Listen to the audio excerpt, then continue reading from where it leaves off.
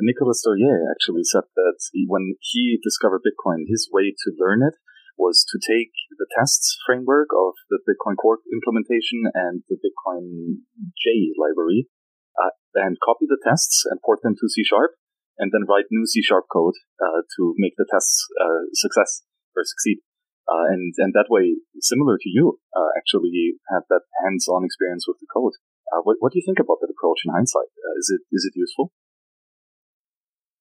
Yes, but I will say it was really helpful for me to, I was sitting right next to Chris in this shared co-working space, and I think for the first couple weeks, he got no work done other than answering my nonstop questions.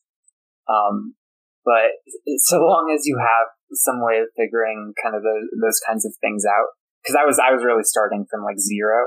So maybe if I knew a bit more, then this would have been much better. If I was going, say, from a less technical understanding to a more technical understanding, then I think that's a pretty good approach.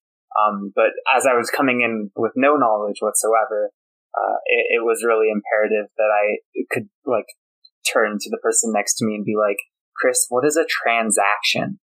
And then he can try and explain that. But it does have the benefit of the Bitcoin DRPC client is essentially just all the commands that you can ask the Bitcoin core code to do something with. So say get new address, send to address, get raw transaction, these kinds of things.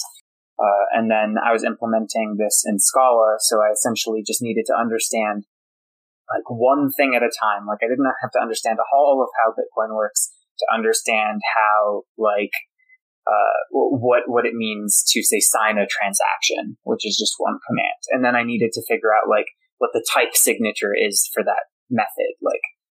What are the inputs, what are the outputs, and what are their types, and then find that stuff in the Bitcoin S code base. And so that's also kind of how I started to learn the code base as well.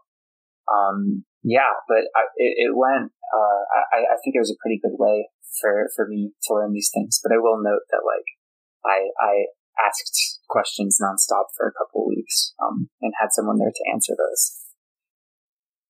Yeah, I do think that this is quite essential, right, to be able to have a conversation and ask all these questions, and probably ask them a couple times, right, before you really grok the whole picture.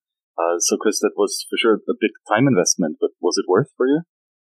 Well, Nadav's still sitting here, so yeah. And I mean, come on, Nadav is also, I would consider one of the lead architects, probably with Thibaut over in Crypto Garage of the DLC protocol. So, I don't know who understands Bitcoin better at this point at a technical level, if it's me or him. So, yes, unequivocally yes. Nice, that's a good compliment.